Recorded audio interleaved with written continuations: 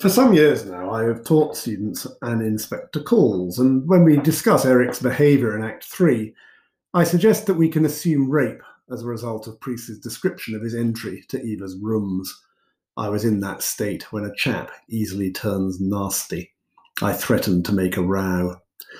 Later, they meet again, not by appointment, Gould's coy reference to her prostitution, but in the Palace Bar, Brumley's brothel salon. We can assume that Eric has been wishing to see her and knows where to find her.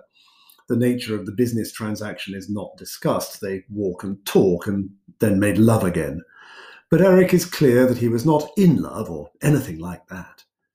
There's something utterly distasteful about his comment that she was a pretty good sport, which implies an entitled attitude to the fact that she gave consent.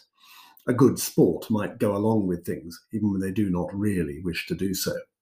They meet again at least twice more before she announces her pregnancy. The timescale is not clear beyond the first fortnight between meetings 1 and 2.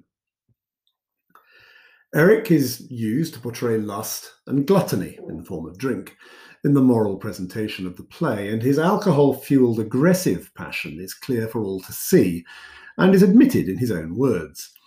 The issue is how much further we can read into the words and what Priestley was trying to do here.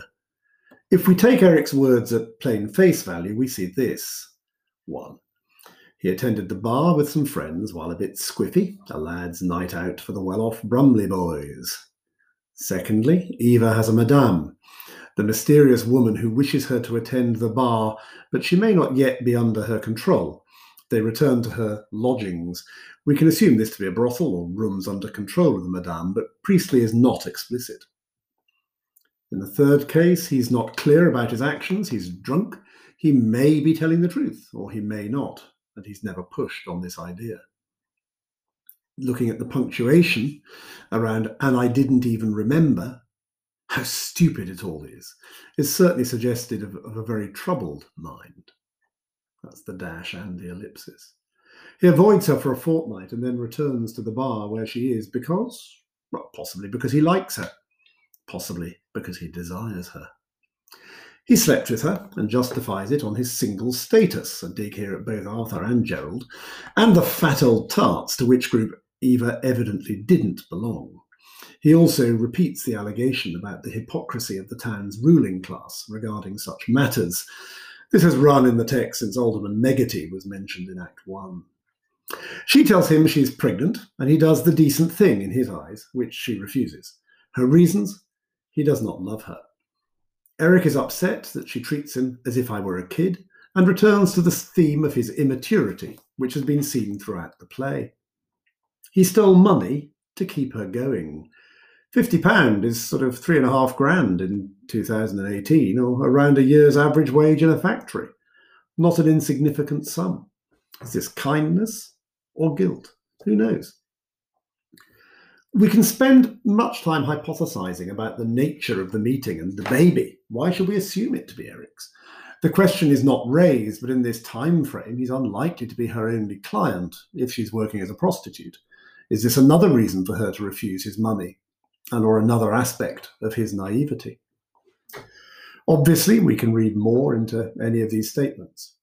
The inspector asks, "And she let you in?" to the rooms. And we can take this as a reference to consent for sexual activity. We can read lodgings as meaning residential brothel. We can assume Eric is lying or being self-serving when he seems upset or concerned about Eva, though her positive impact, his clear and unavowed views about the strike and his father's intransigence, suggests that his social attitudes are more of Gould's party than of his father's. My concern is this. Whatever we feel, we need to base discussion on an exploration of the text.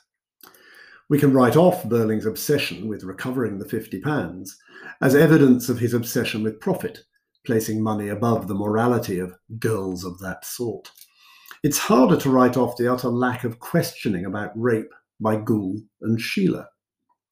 In a post #MeToo or #IBelieveHerClassroom, the issue of whether this is rape is clear. The majority of young readers assume it is. And at this point, the contexts of creation and reception diverge. Reception post-2018 suggests rape and moves Eric to the highest position in the bad Burling list, quite deservedly. The context of creation, however, may be different.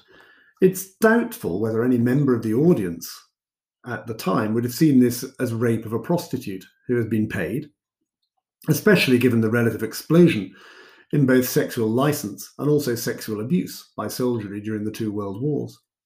It's particularly true of Soviet Russia, which was turning and still turns in some official quarters a blind eye to the monstrous sexual cruelty by its army in Germany in 1945. It's possible that Eric's behaviour would be seen as a minor misdemeanour of a drunken young fool, rather anything as sinister as rape. We can't ignore this context and focus solely on the recent when we're teaching or writing about this play. Priestley chose not to make this rape utterly beyond doubt, and having introduced the event, he drops it almost as swiftly.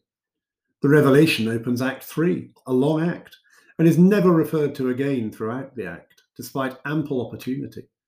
Indeed, the structure of this act is carefully planned to ensure that the focus is on the debate within the family, rather than on the actual dates done.